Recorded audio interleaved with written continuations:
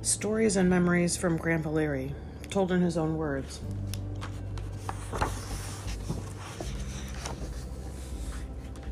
I was afraid I would take them to my grave without anyone in my family really knowing or caring what I experienced in Nam.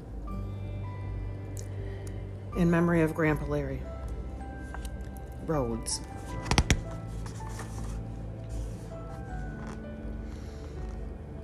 There's a picture of my dad smiling and wearing a maroon sweater. I've seen it before. I know exactly when it was taken. The attached photo was taken 1 week after my return home from Nam, sitting in my sister Linda's living room. I was 21 years old, and what I didn't know was that a welcome surprise party was waiting for me in the basement.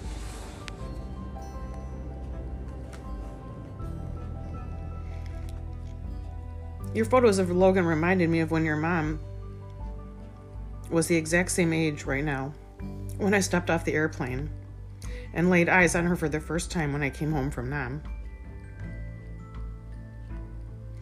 I was discharged from the Army in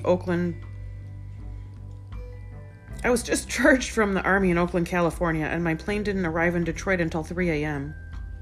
I called Marilyn, your grandmother from California, and asked her to pick me up. And she said she would. What I didn't expect when I stepped off the plane was my entire family was there. And before I could say or do anything, Marilyn plopped your mom, now 6 months old, into my arms. Needless to say, I was overwhelmed with emotion because I only expected to just get picked up by your grandmother and here was my daughter I'd never seen in person, my mom, dad, sisters, aunts, uncles. Well, you get the idea. Everybody that I knew was there at the airport in the middle of the night to welcome me home. Reflecting back on my life,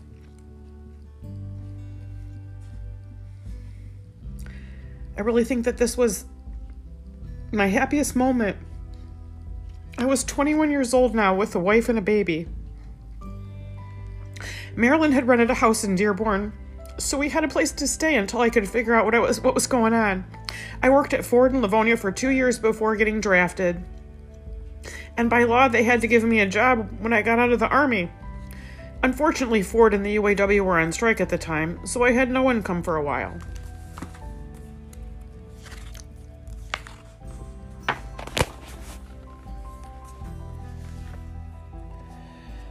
When I did finally get back to work on production, I hated it. I felt like a human robot placing the same metal part on the same metal machine 800 times a day, like a job that any idiot could do. I didn't have a college education, but I felt as though I could do better, so I applied to take the apprenticeship test at Ford, and at the same time I applied for the police department in Dearborn Heights. Time went by, and I scored really well on the apprenticeship test at Ford, and at the same time I passed all of the police department examinations, including a one-on-one interview with the mayor and city council members. They hired 5 policemen total, and I was number 5 on the list. They placed the top 3 right away on the department, with assurance that it would be only a week or 2 before I would be called. I was in a dilemma now, having 2 good jobs in the works, so I decided that whichever one called me first, that's what I would do. Ford called me on Monday and offered me the apprenticeship I wanted, so I started immediately. I accepted a toolmaker one, the highest paying skilled trade, and on a Wednesday, the police department called and wanted me to begin training.